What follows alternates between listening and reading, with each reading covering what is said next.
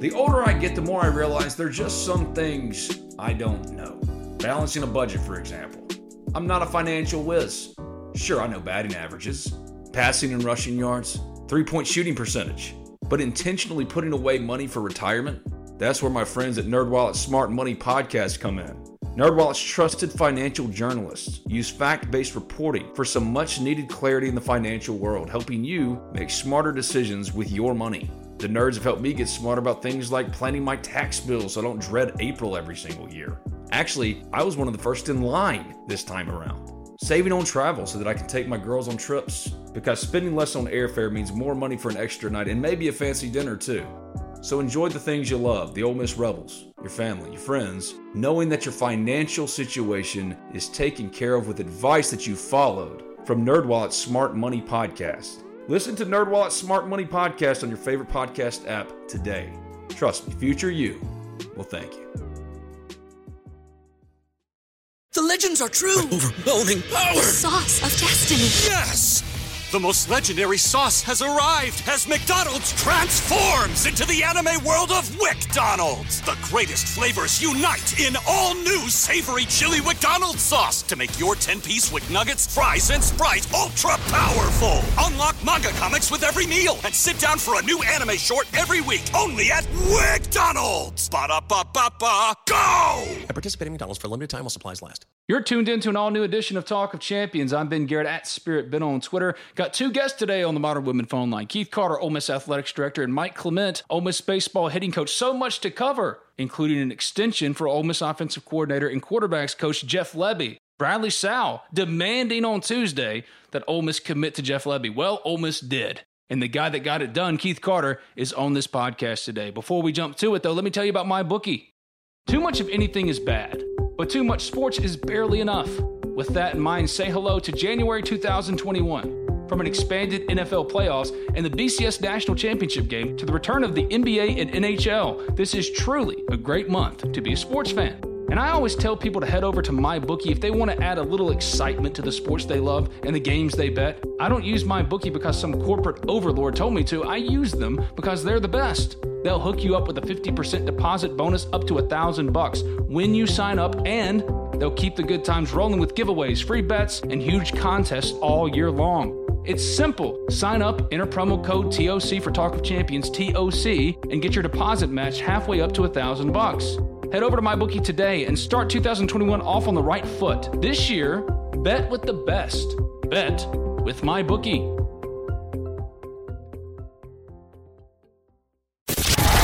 You're listening to Talk of Champions, an Ole Miss Spirit podcast with Ben Garrett. It's time! It's time! It's time! It's time! It's time!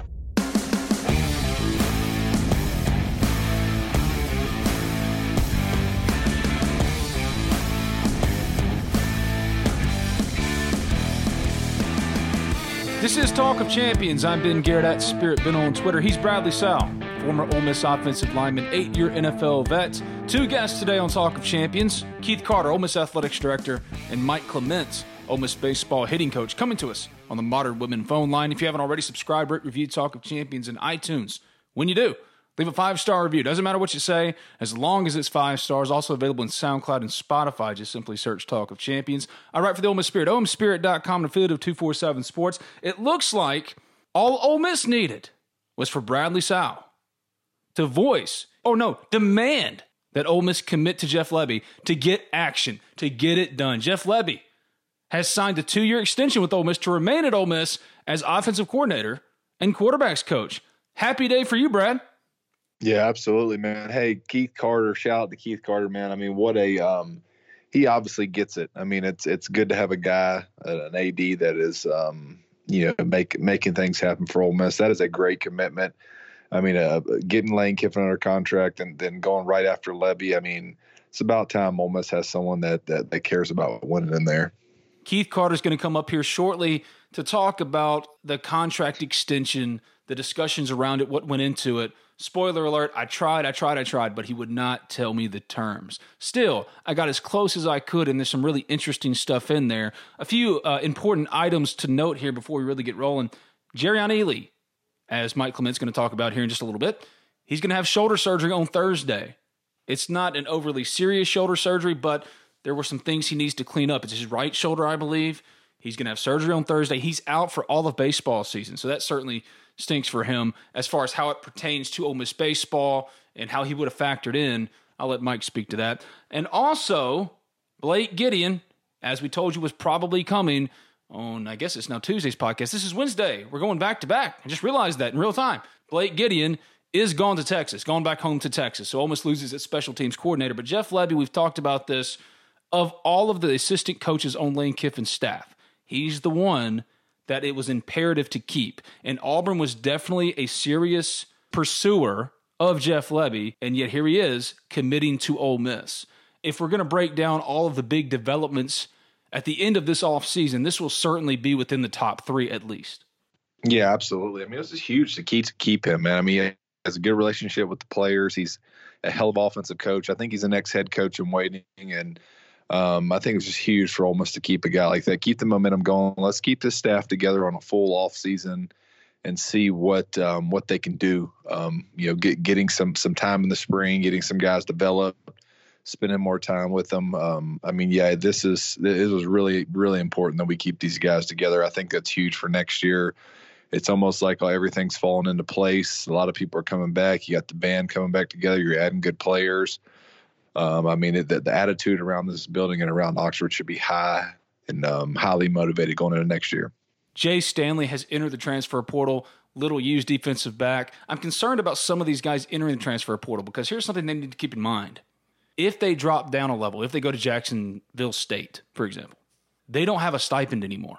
So you better have already lined up your next stop, be it Southern Miss or wherever, because if you have to drop down, 1, you might have to go to a place where you don't get paid anymore, or 2, because of the hard cap on the rosters. They didn't expand the rosters. The NCAA didn't, unlike they did in baseball. So if you don't have your spot lined up, it might be over for you.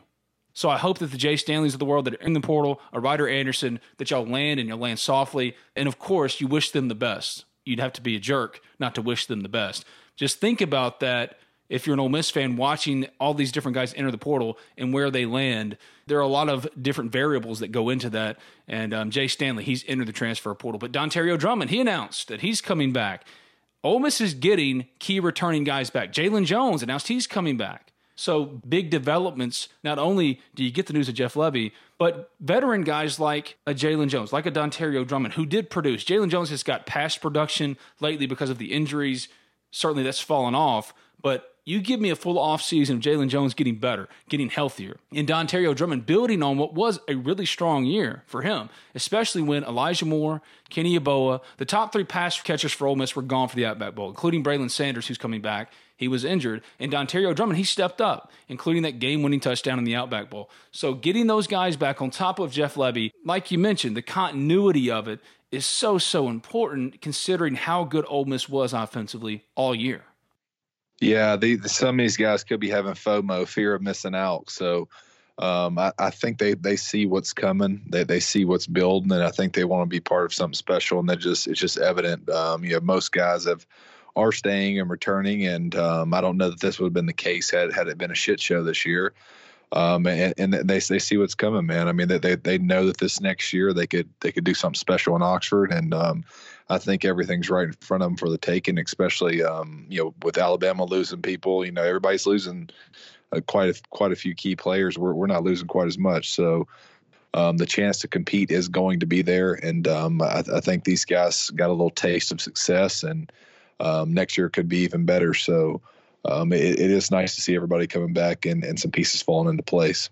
You have a unique perspective being a former player. Matt Corral has had 3 offensive coordinators in his time at Ole Miss. First it was Phil Longo, then it was Rich Rodriguez, now it's Jeff Lebby. To retain his offensive coordinator, especially considering he just got off of, without a doubt, his best season, one of the best seasons all time, single seasons in Ole Miss program history, that continuity as a player, how important is that, and what can that mean as far as developmentally over the offseason? Yeah, I mean, anytime you're familiar with an offense, it certainly helps get into the next level. We'd like to say when a new offense coordinator comes in, you can only do so much that first year because you really want to try to get your basics down. You want to try to get your bread and butter, get really good at your bread and butter. But whenever you've been there a couple of years, you can start adding stuff. You can start, add some twists to certain plays, and you can kind of go to, so to speak, 102 level. You're 101 first year. Now you're 102. Now you're adding different stuff. You remember, you got a good memory. You got a good memory bank. So, it's just the progression of the offense. You can keep building and getting even more exotic, even more crazy. So it's certainly huge as a player to be familiar with an offense for multiple years. We did it when I was in Arizona. By the time we got to Bruce Arians year 3 and 4, I mean, it was we were adding all kinds of stuff, and it was really fun. And we had, I think, the number 1 offense in the NFL that year. So the longer in it, the longer you got players and coaches working together, the better they understand it, and you can put that thing on autopilot. Matt Corral right now getting plus 1,900 odds, betting odds for the Heisman next year. Devontae Smith won the Heisman. Good job, voters, for doing the right thing. A non-quarterback won the Heisman. Maybe Matt Corral builds a shadow Heisman campaign in what will probably be his last year next year, considering the quarterback class for the NFL draft in 2022. But the spring, assuming Ole Miss gets a spring, if you're a Matt Corral who's produced and you're coming back with your quarterbacks coach and your offensive coordinator, what is the spring like? What do you work on? Because you're not installing plays. You're not in a quarterback battle. What is the spring then like for Matt Corral and the rest of the offense? You do something called self-scouting, man. I mean, you go through all the film and you look at everything that you struggle with, and you really make sure you have an answer for it going into the next year. So, you take the good and you keep building on it, but then you take the bad and you really learn from it. So you try to take all the weakness out of your game that you possibly can take out.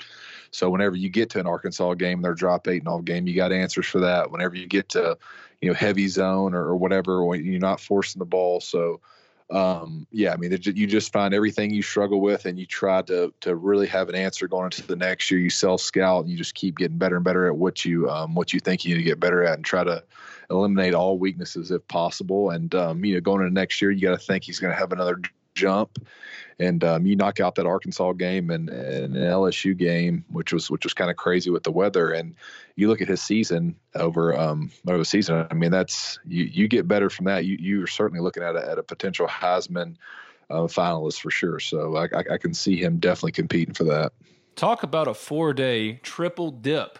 You were worried about Lane Kiffin. He gets an extension. The Outback Bowl, they beat number 11 Indiana. You're worried for a couple of days about Jeff Lebby, and it wasn't just Auburn that was talking to him. Many other schools had interest in him, and then an announcement, he's also been extended for 2 more years. So Keith Carter doing work, and he's about to join us now on the Modern Women phone line. If you haven't already, subscribe, rate, review Talk of Champions in iTunes, also available on SoundCloud and Spotify. Just simply search Talk of Champions. I write for the Ole Miss Spirit, OleMissSpirit.com, and affiliate of 247 Sports. It's Keith Carter, Ole Miss Athletics Director. But first, let's hear from B&A Bank and Modern Woodman. Reason number 12 to bank at BNA. We are the bank for Northeast Mississippi. We have one home, Northeast Mississippi. Seeing this local Northeast Mississippi economy thrive and helping the people of our area with their borrowing needs is our only focus. From buying a home to starting your own business, we are the team of local lenders standing ready to make your dreams a reality. BNA Bank. We are the bank of Northeast Mississippi. Member FDIC. An equal housing lender. Are you tired of working 9 to 5 for 40 hours every week just to make money for someone else? Well, our sponsor of the Talk of Champions phone line is Thomas Chandler of Modern Woodman, and he's looking to hire new financial representatives here in Mississippi. No background experience is necessary, but you do have to be a resident of Mississippi. And what he's looking for is someone who is highly self-motivated and who wants to make a difference in the lives of others. A full-time position comes with benefits, such as health insurance, a matching 401k, and a pension plan. For more information, feel free to reach out to Thomas personally. You can find him on Facebook, or his number is 662-296-0186. That's 662-296-0186. That's Thomas Chandler of Modern Woodman, a proud sponsor of Talk of Champions.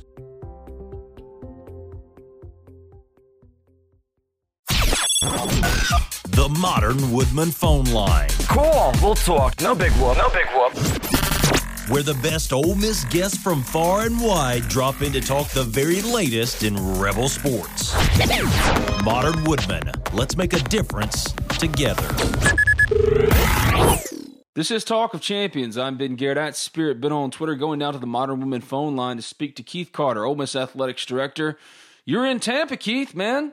You were there for the win. How was it? How you doing? I'm doing good. Thanks for having me.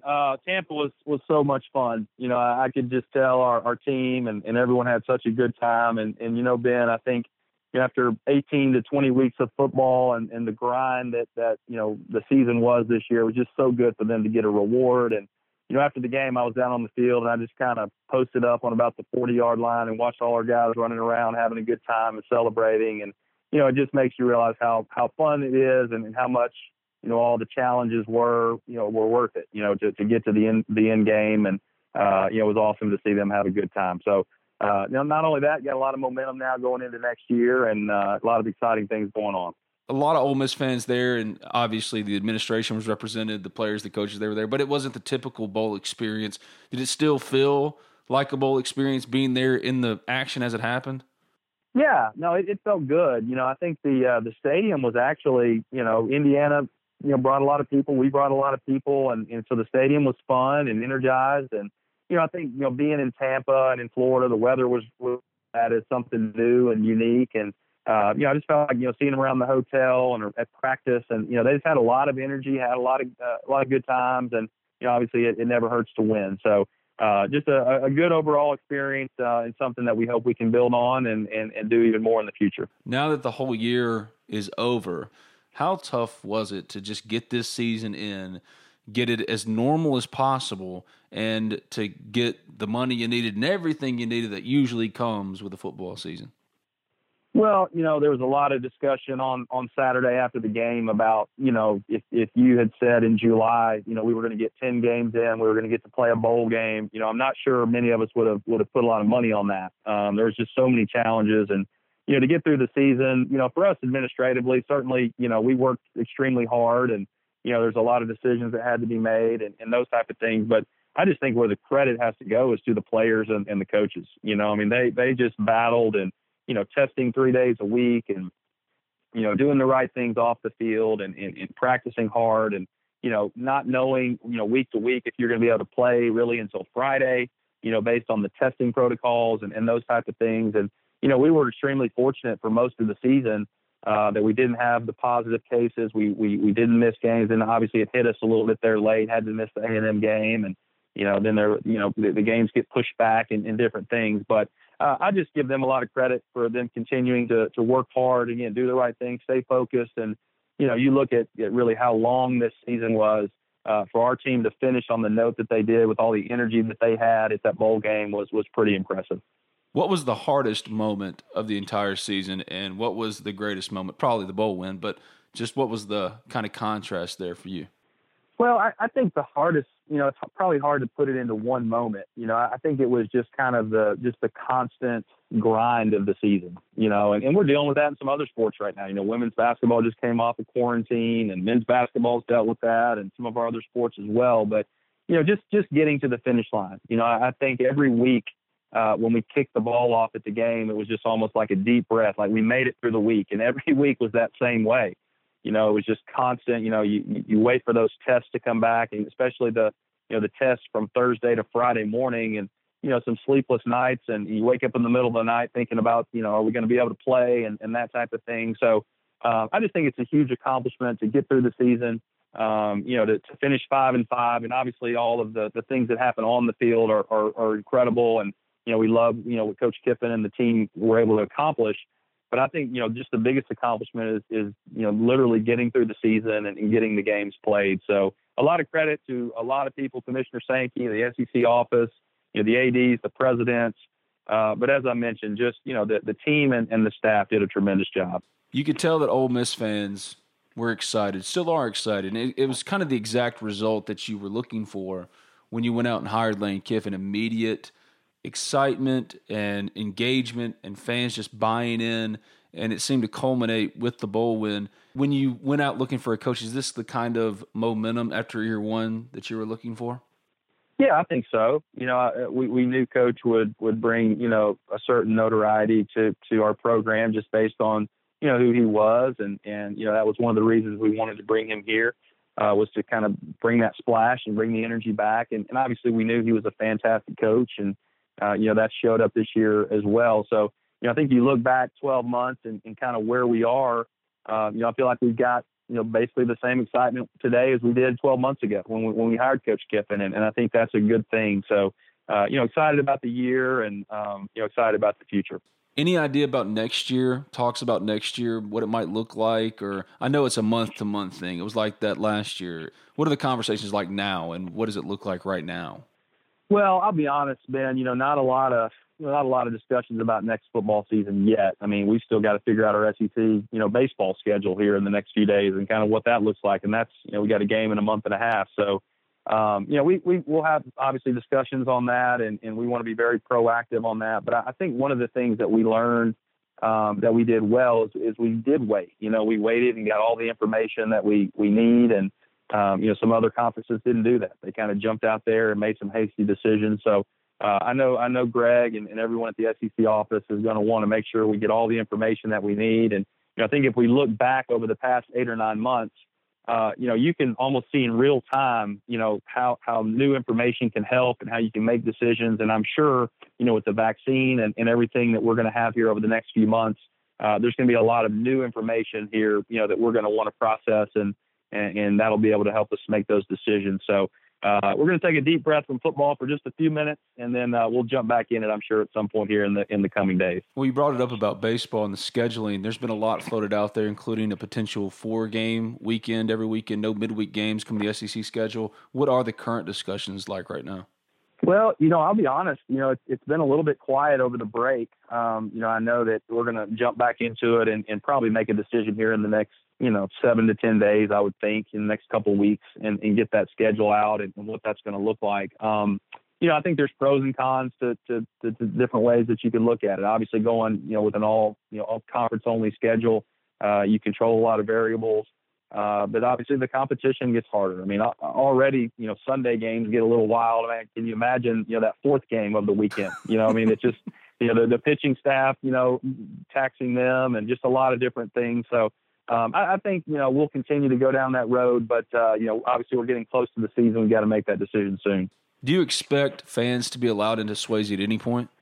I do. Absolutely. I do. I think with it being outside, that certainly helps us. I think we're going to anticipate, the current executive order, I believe, has 25% for outdoor events in the state. So we're going to kind of base off of the 25% and then in hopes that, with vaccines and new treatments and those type of things. And hopefully these numbers will start to go down at some point, that we may end up with more than that. But that 25% baseline has kind of been what we've been working off of so far. Do you anticipate tailgating being a part of that at all? Probably not. I think, obviously we're going to have to look at how left and right field look. There's some situations out there with tents and, obviously in right field with the students, just kind of a giant mosh pit. So we're going to have to look at what all that looks like with social distancing. I would assume that, anything outside of the stadium would be similar to the way we did football, probably no tailgating. But again, those decisions, we're finalizing some of those and hopefully those will be out here soon. Not to bury the lead, even though I already have, it was a double dip on Saturday. Not only did you win the Outback Bowl, but got the extension announced with Lane Kiffin. What were the discussions like leading up to that extension? And maybe what were the conversations with his representation and yourself? Well, Lane and I have been talking about this for over a month. I try to be very proactive on that, and start talking about, his contract and what we could do for him and him for us, and I think it's been a great conversation. Obviously, as you mentioned, talks with Jimmy and, I think we're in a really good place.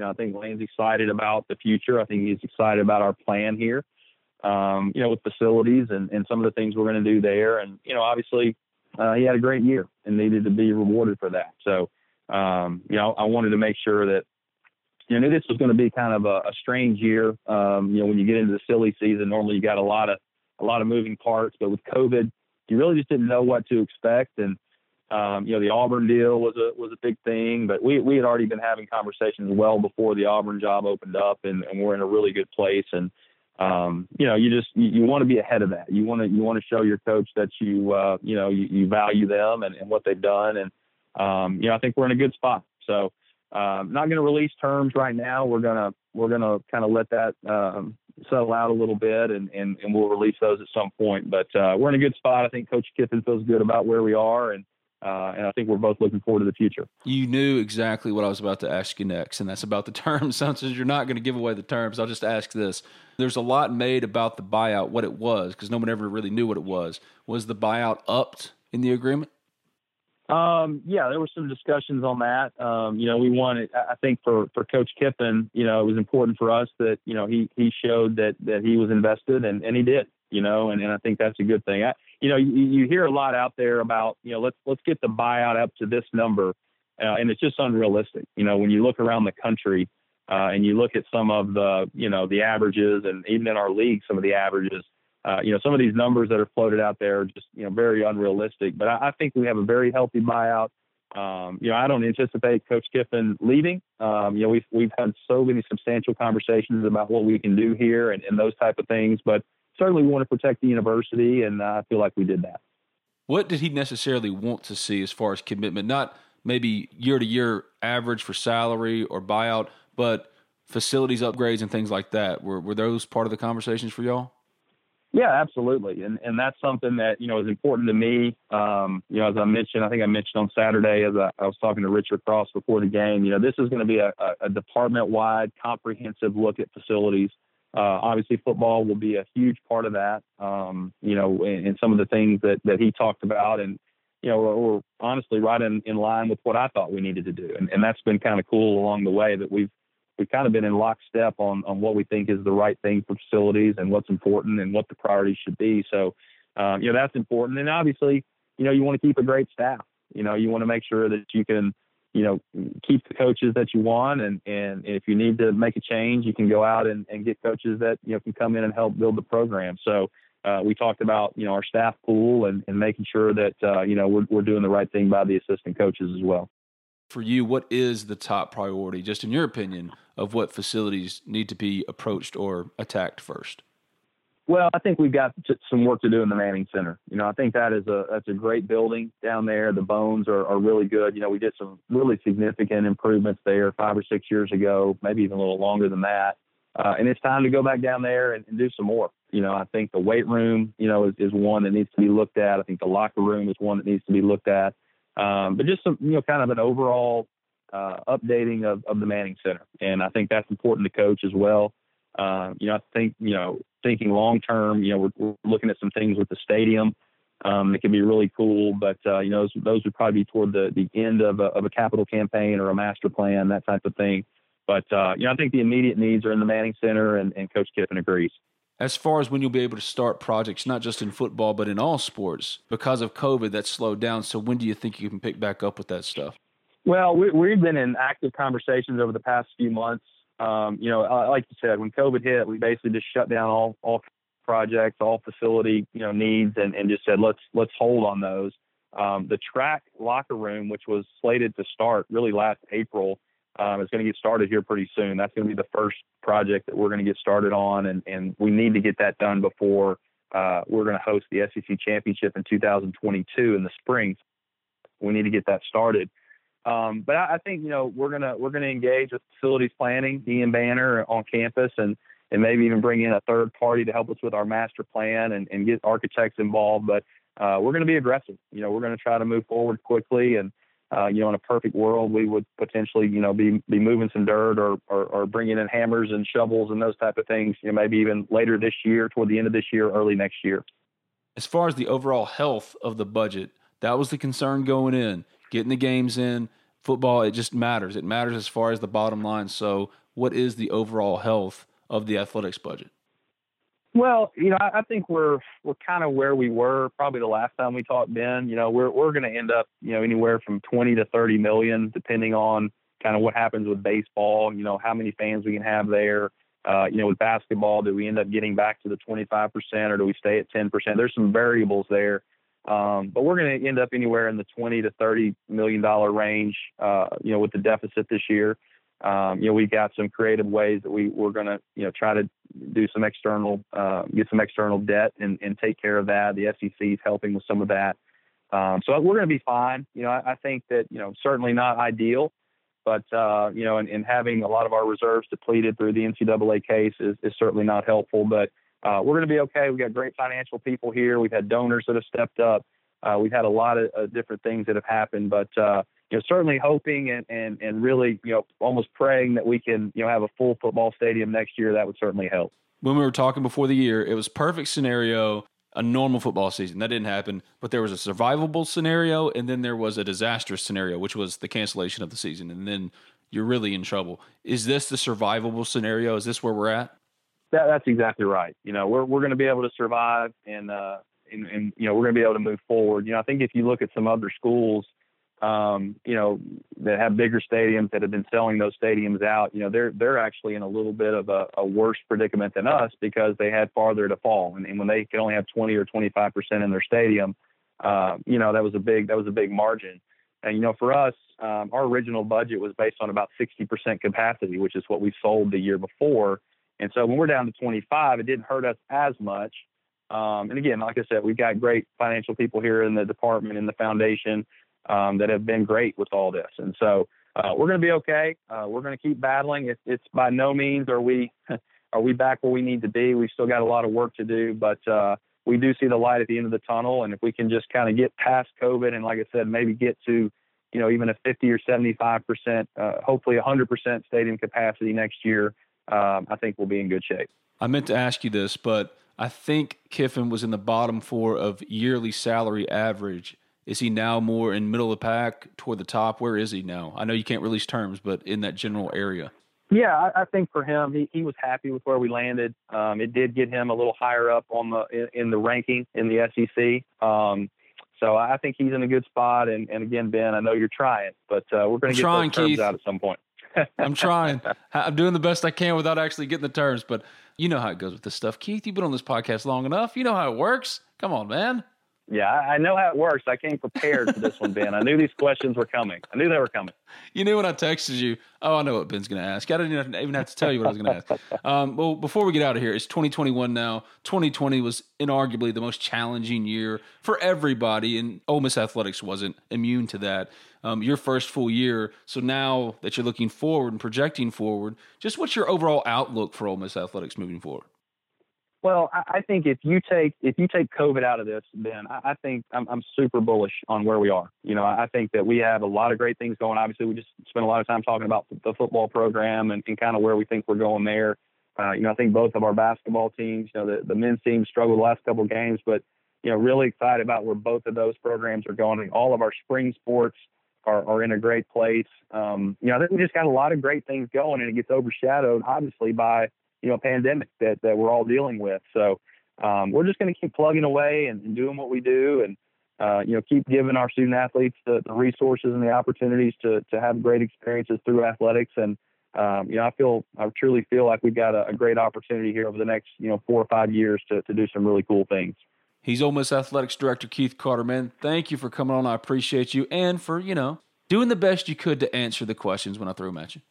Well, I've become very good at these diplomatic answers, Ben. So just try to thread the needle and keep moving. But I appreciate you having me on today. It's a little different, Keith, I got to admit, than when you were back and working in Tad Smith Coliseum and we just sit there for an hour and talk and you just say everything. But now you're in the big chair and it's a little different.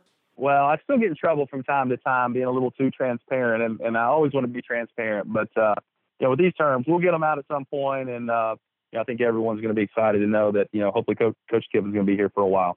Thank you, buddy. I appreciate you. Okay, Ben. Talk soon.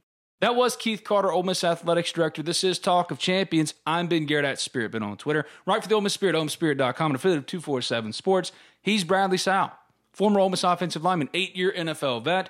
Mike Clement coming up here shortly on the Modern Woodman phone line. I got a little story for you. So John Rice Plumlee, I know a lot of people are focused on his future, but what we need to understand here is that John Rice Plumlee isn't going to be making that decision anytime soon. He is going to commit to the full baseball season. So if he does decide ultimately to leave, that won't happen until the summer.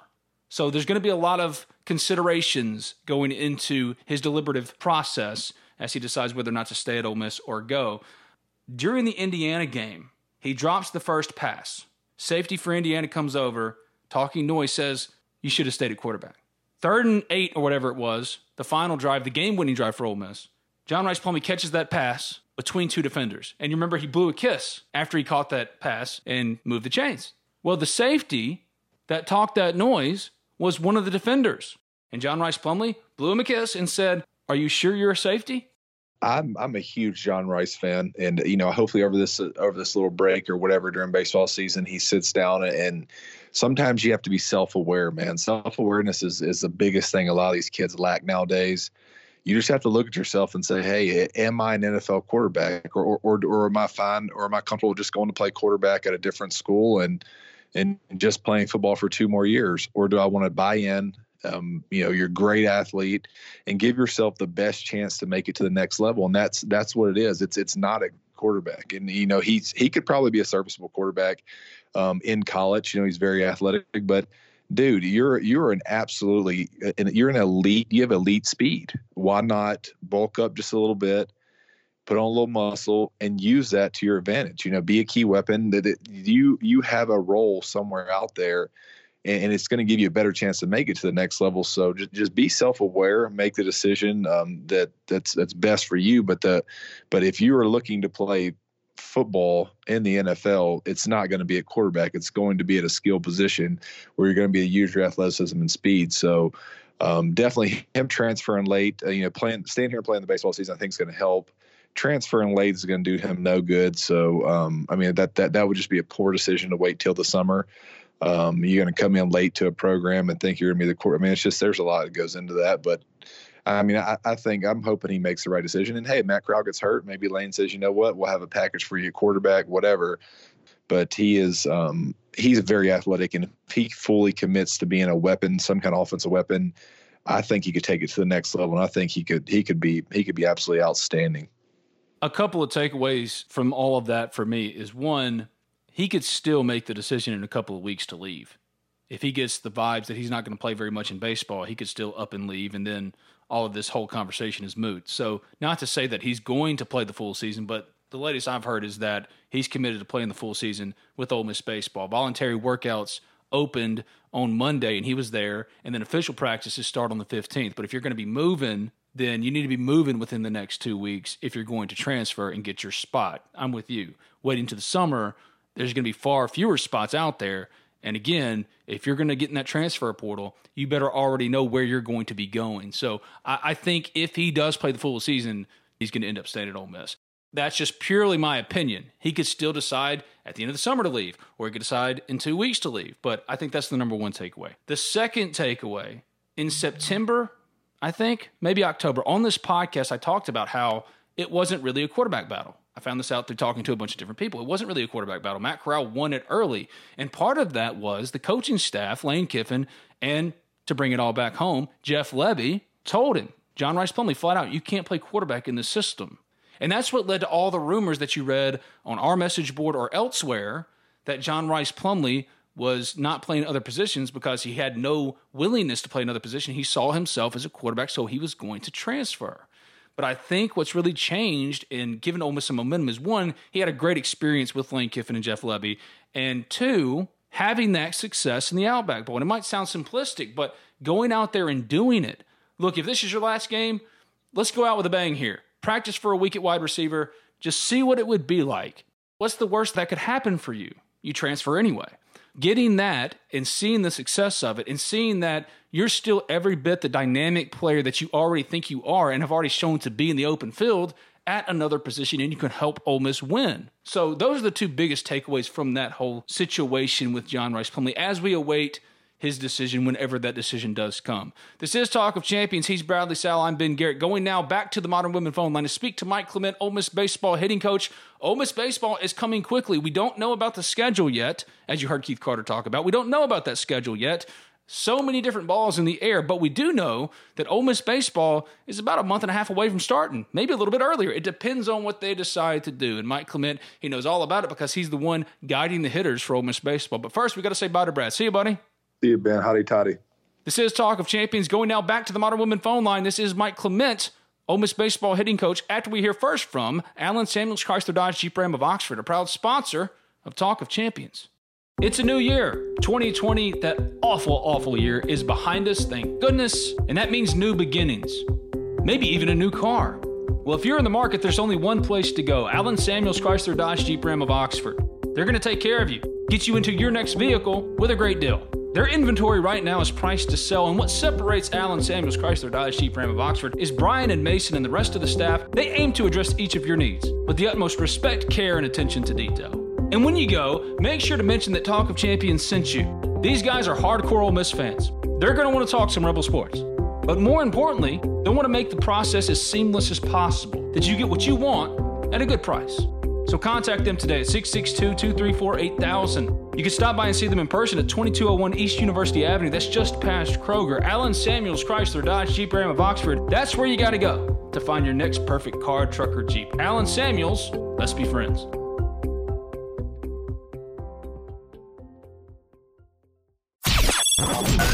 The Modern Woodman phone line. Cool, we'll talk. No big whoop. No big whoop.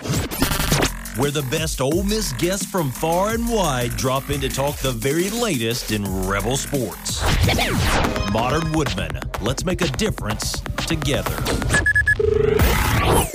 This is Talk of Champions. I'm Ben Garrett at Spirit Ben on Twitter. Going now to the Modern Women phone line to speak to Mike Clement, Ole Miss baseball hitting coach. Baseball is going to be cranking back up here in a couple of weeks. All the players have returned for voluntary workouts. Mike, what's up, man? How you doing?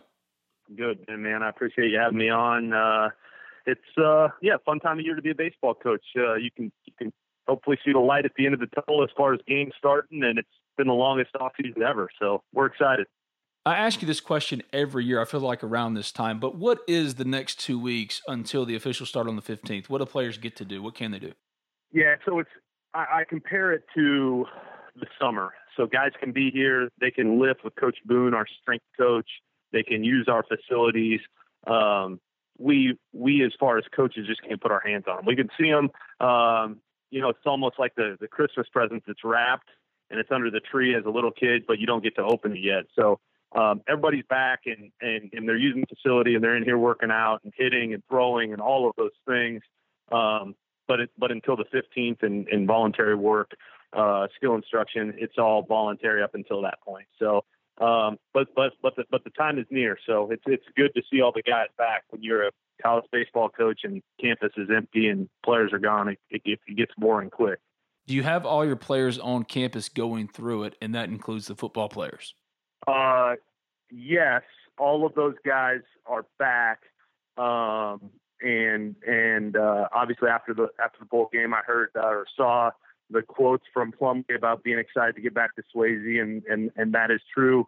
Ely, unfortunately, has been dinged up a little bit football wise, which obviously didn't play in the bowl game, but has some shoulder instability and is actually going to have surgery and miss baseball season this spring, which is obviously unfortunate, but it's not going to be anything that, keeps him from playing baseball. It's going to get cleaned up, and he's going to be able to play football next fall and baseball next spring and be back. But obviously, selfishly from my standpoint, the kid we've talked about before, an incredibly dynamic personality, and I've made him promise he's going to be around the baseball field a bunch because he makes us better just with his presence alone.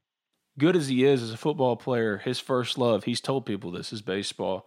And he was a highly recruited kid. He was a top 100 player. There was a lot of thought about him potentially being a high school prospect drafted. So obviously this has got to be tough for him. How has he handled that in y'all's conversations with him? Here's the thing about Jarian. He at some point last baseball season, while we were playing games last spring, he made a comment, I think almost in passing, that he's never had a bad day in his life. And I kind of flippantly laughed at that comment. And then as the season went on and then got shut down and my personal relationship with him grew a little bit, I have never known the kid to have a bad day. And so, when this news comes out, I'm telling you, he took it in stride, and it's really unique. His personality is unique. He's a special kid. And so, I think there's probably some disappointment there.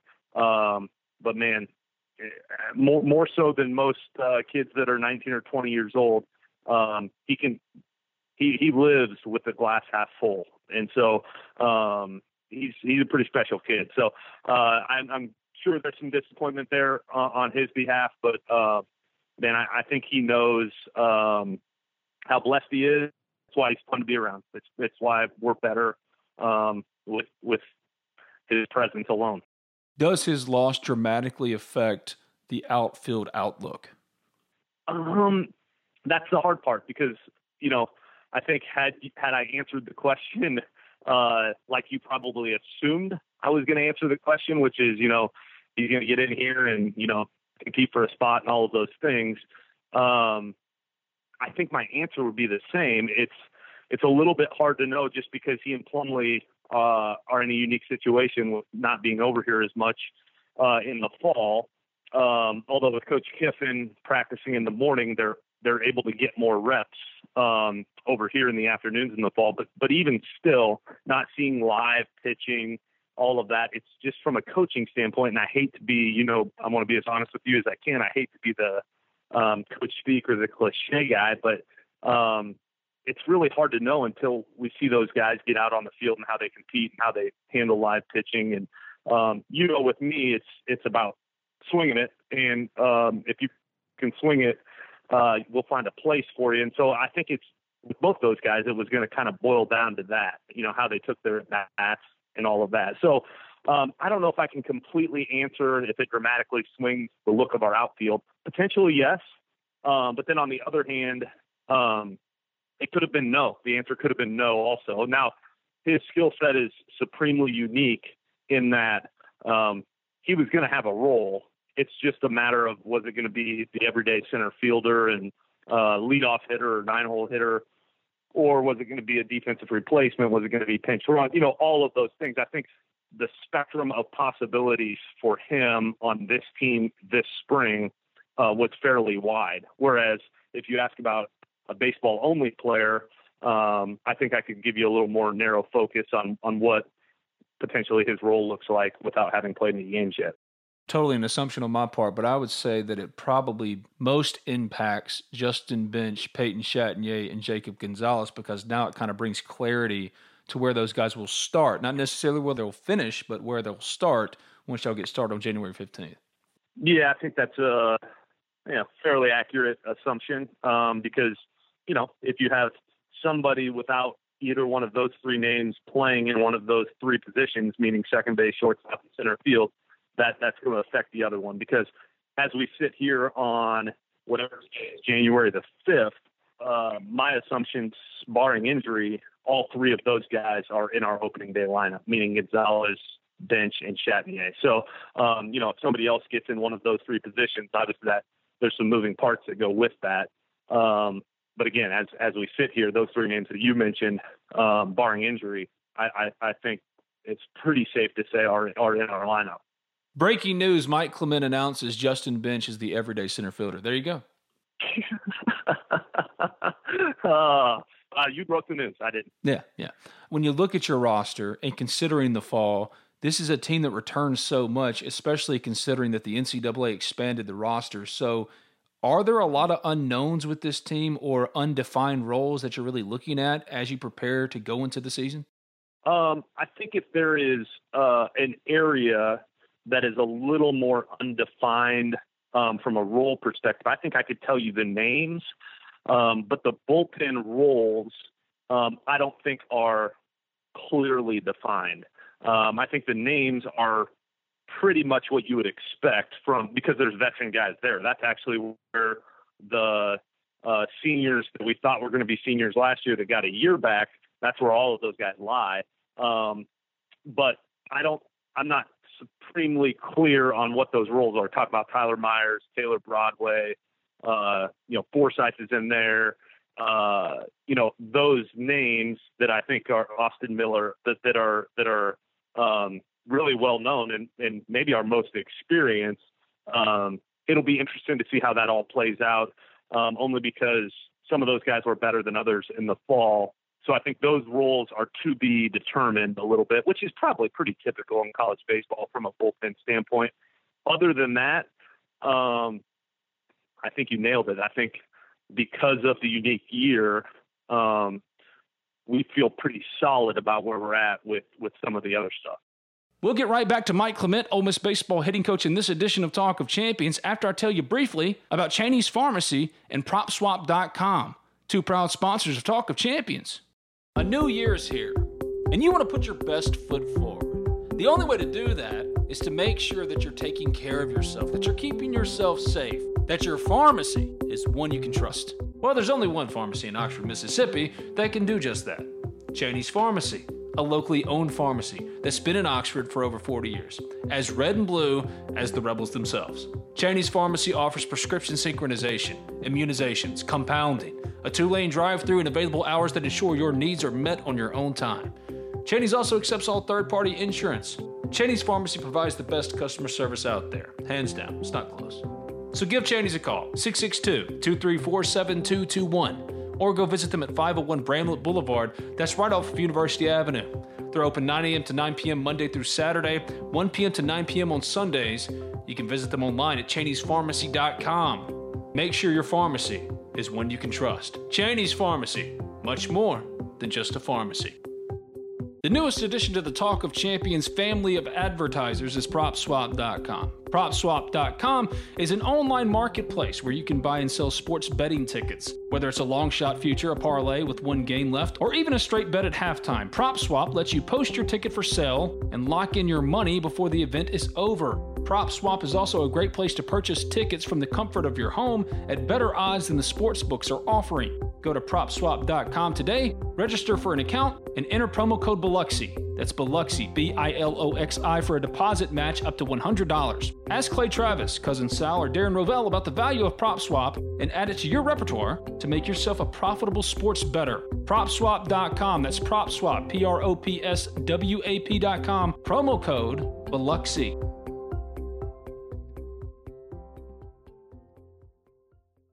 Does Tim Elko on day one run out to third base or a corner? Again, a little bit to be determined. And I don't want to make the declaration today because we have those 3 weeks of inter squads. But I will say this: I'm going to guess 85 to 90% of his reps in the fall were at third base. Now, some of that is because we feel comfortable with him as a corner outfielder, and I think he's got a chance to be a pretty good corner outfielder. And he hasn't played as much third base because of Keenan. So some of it's that. But we also, after the fall, we feel pretty comfortable with him over there. So, if you're interviewing the guy that makes out the lineup, meaning Coach Bianco, right now, and asked him the same question, I don't think he would be bashful in saying it's our hope that that Elko could be an everyday third baseman. I think that was our intent, running him out there in the fall, and I think there's a strong possibility without putting the rubber stamp on it.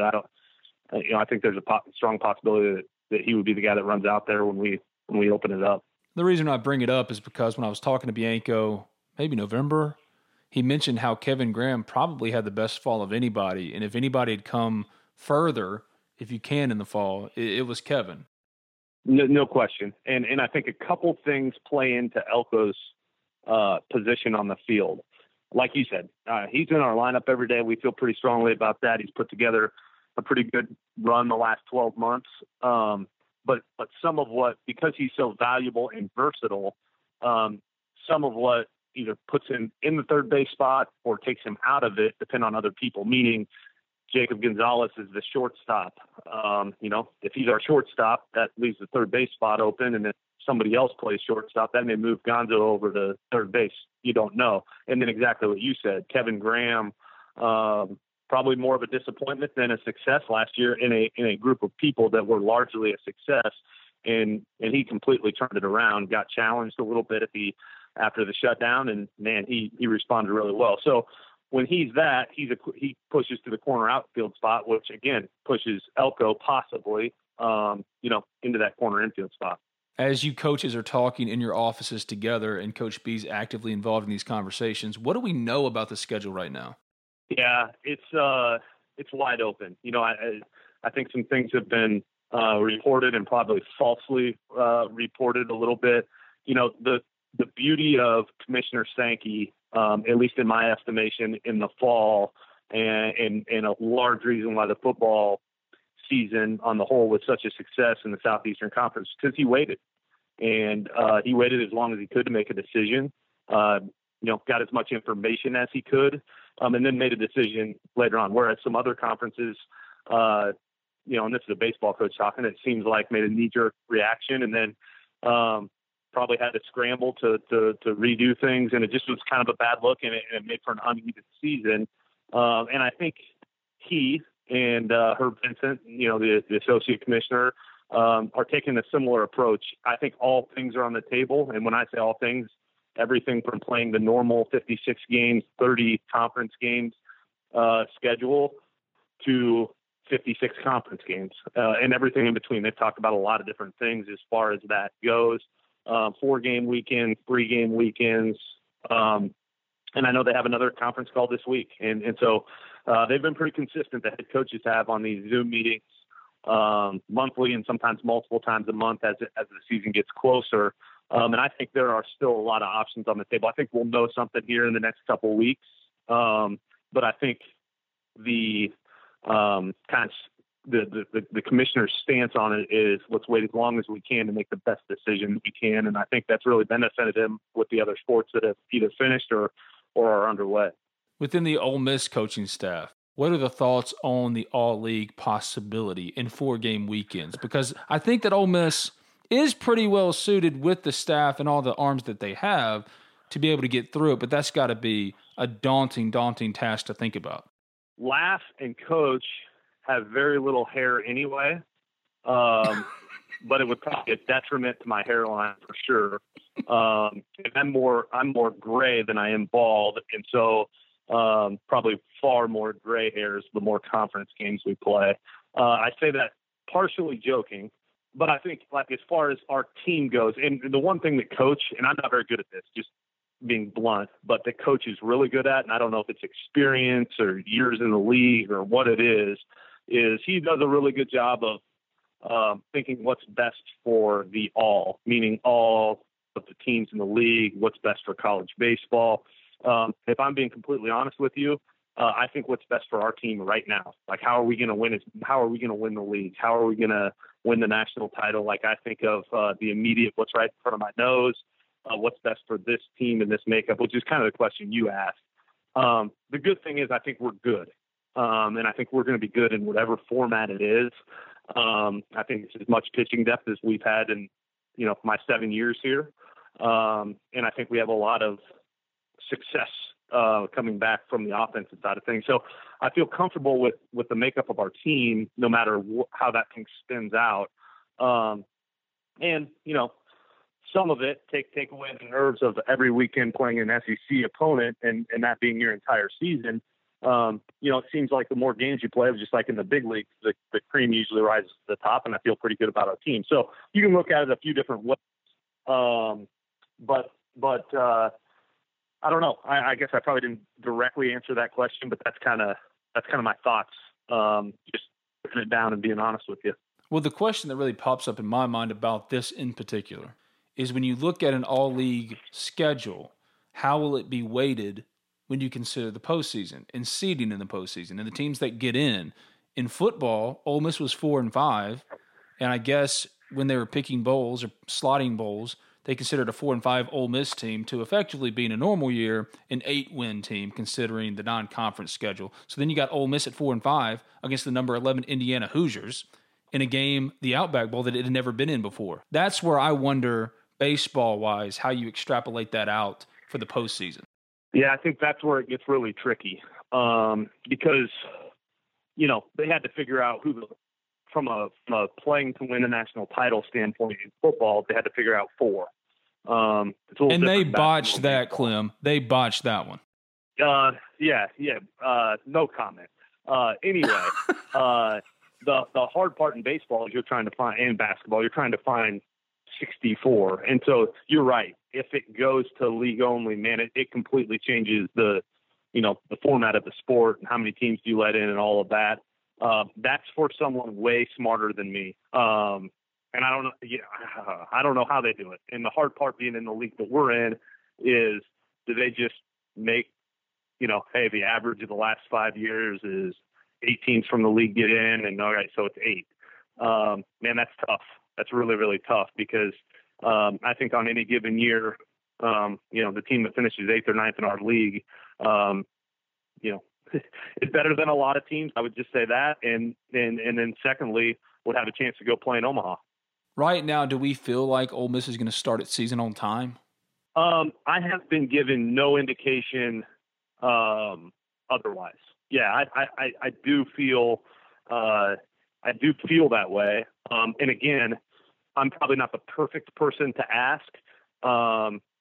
Me as an assistant coach, and the guy that sits down the hall is in on at least the head coaches meetings, and at some point it goes above that too. But I've been given no indication to think we're going business as usual. We're going to start on February 19th and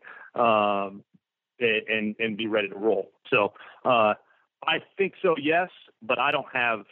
I'm not saying yes because I know that for a fact. I just haven't been given any indication otherwise. Well, the interesting part is when y'all were shut down, y'all had fans in the stands and in right field and in left field, and then you go on the road trip, shut down when you come back, the season's over. Y'all haven't gotten the experience of playing in front of limited capacity or no fans. So I'm talking to Keith Carter on Tuesday, and he said straight up that 25% capacity, that's what they're working with right now with no tailgating. Does that impact in any way the game day experience or atmosphere for the players? It does, obviously, for the fans, but for the players and the coaches, do y'all feel that in any tangible way? I think the answer is yes. I think I'm supposed to say no, but I think the answer is yes. I think it's our fans and our atmosphere it is so unique that I think it equates to wins. I'm just being completely honest. So yeah, I mean, I think it's a detriment to us.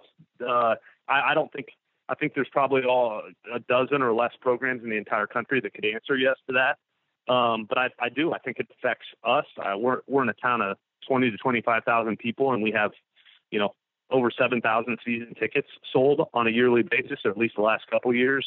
And I think it has a huge impact. And so I think I'm supposed to answer no. Hey, once the game starts, our guys are completely locked in and they're going to play the same no matter if there's no one in the stands or there are people in the stands. The fact is, in college baseball, a game of 56 games as opposed to 162, it's more of a game of emotion. And our guys play better when there's more people in the stands, and they get more excited to play the more people there are. And, just being around the players the last couple of days, as far as them coming in the office or whatever, some of the first questions they've asked are not about what does our schedule look like. It's, how many fans do you think will be able to get into the ballpark? And so I think that tells you enough of what they're worried about, that they love playing in front of the fans. There's a very personal relationship, it feels like, with the players and the fans in the stands. I mean, you got the hat tips at the end of the games and the student section. When, for example, getting through the regional, going out there and celebrating in right field. So it's just a very different type of relationship. So I could see that. But looking forward to getting started, every year there's anticipation for the season, for players getting back, getting started, preparing for the season. Does it feel different, though, this year, considering where y'all were, when it ended, and how disappointing it was, and the long layoff? Yeah, guys went to summer ball, and yes, y'all got a fall, but considering how it ended, I would assume that right now in that locker room, in that building, the anticipation for this season in particular has to be through the roof. Yeah, no doubt, because it's a bunch of guys who have been here for a while, and it even feels as the Peyton Chatniers of the world and Hayden Dunhurst. It feels like they've been here a long time. They're gonna, on the roster, it's going to still say freshman next to their name, which is super weird to me. But yeah, I mean, I think that our players are very excited, and when the combination of us being a top 5 team in the country and being 16-1 when that thing got shut down, and the emotion of feeling like the rug was pulled out from underneath you, combined with a bunch of guys returning and feeling like we got a chance to be pretty good. That all adds up to us as coaches, especially in the fall, really trying to coach is the process. Hey, let's not hope the fall away. Let's get better. All of those things, because our guys are chomping at the bit, and you'd much rather have it be that way than the other way, as far as just kind of going through the motions. Yeah. The answer is yes. They're super excited, and I think there's a ton of anticipation for what the spring's going to look like. The first time you fill out that lineup, be it for an inter squad, whatever, the first full lineup, who's hitting 1, 2, 3, and 4? Really tough. Somewhere, I can name 3 of the 4, I think. Okay. I don't know about position, where at, but somewhere in 1, 2, 3, and 4, for me. And keep in mind, I make out the lineups for inter squads. Yes, we know, once Clem. there's real Real wins and losses, it's not me. Somewhere in there, Elko, Gonzalez, and Chatinier. And then I think for the other spot, and again in no particular order, I feel pretty good about if I'm the one making out the lineup, I'm putting those 3 somewhere in there. And then the other spot, I think there's some options for.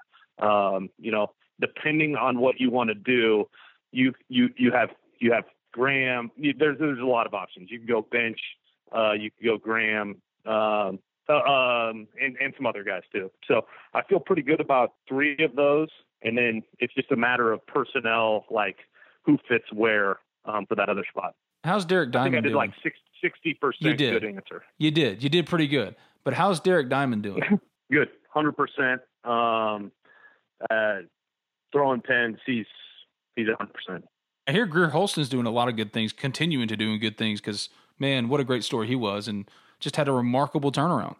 He has the arm strength and the stuff was never in question. I think he's in a really good place. Again, he's another one of those guys. I don't know exactly what the role is, but there's a role for that guy for sure. He's Mike Clement, Ole Miss baseball hitting coach. Thanks for doing this, man. I love having you on. I'm going to have you on probably 3 or 4 more times during the season, if not more. So thank you. I appreciate you, and look forward to being out there whenever I get out there. We'll do it. Thanks for having me, Ben. At Parker, our purpose is simple. We want to make the world a better place by working more efficiently, by using more sustainable practices, by developing better technologies. We keep moving forward. With each new idea, innovation, and partnership, we're one step closer to fulfilling our purpose every single day. To find out more, visit parker.com/purpose. Parker, engineering your success. What's so special about Hero Bread's soft, fluffy, and delicious breads, buns, and tortillas? Hero Bread serves up 0 to 1 grams of net carbs, 5 to 11 grams of protein, and high fiber in every delicious serving. Made with natural ingredients, Hero Bread supports gut health, promotes weight management, and helps maintain blood sugar. Hero also drops other limited edition ultra-low net carb goodies like rich, flaky croissants and buttery brioche slider rolls. Head to hero.co to shop today.